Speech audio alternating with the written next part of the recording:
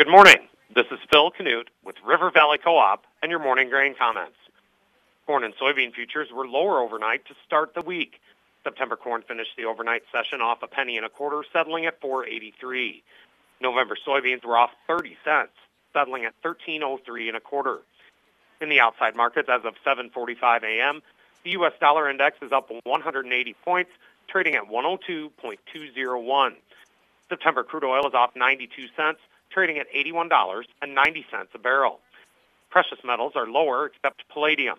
Industrial metals are mixed. The electronic mini Dow Jones is up 71 points, trading at 35,224.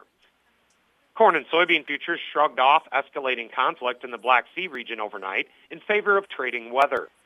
Over the weekend, Ukraine executed drone attacks on Russian oil tankers and threatened Russia that as of August 23rd, Russian ports along the Black Sea will be considered a part of the war zone. Russia retaliated with missile and drone strikes yesterday. Wheat futures were higher overnight as a result of all of this. However, traders chose to largely ignore the Ukraine situation when it comes to corn and soybeans. Weekend rainfall was widespread across the Corn Belt, and the forecast for the rest of the month of August continues to be next to ideal for crop development. As far as Chicago is concerned, given the current forecast, the 2023 U.S. corn and soybean crops are only getting bigger from here on out. On Friday, the funds bought 3,000 contracts of corn, bought 5,000 contracts of soybeans, and bought 3,000 contracts of wheat.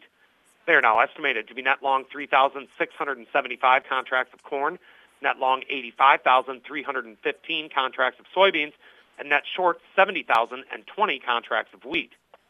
From a chart perspective, September corn finds initial support at the double low from Thursday and Friday, $4.80 and a quarter, followed by the double low charted on July 12th and 13th. That is also a two-year contract low, $4.74. Initial resistance is at Friday's high, $4.93 and a half, followed by the psychological $5 mark, and then the chart gap from last Sunday night, $5.16 and a quarter to $5.16 and three quarters. November soybeans find initial support at the psychological $13 level, followed immediately by the overnight low, $12.99, and then $12.56 and three quarters, the June 28th low. Initial resistance is at $13.27, the overnight high, followed by $13.50, and then the chart gap from last Sunday night, $13.75 and a half to $13.79. Opening calls are lower. And with all of that, have a great Monday from your friends at River Valley Co-op.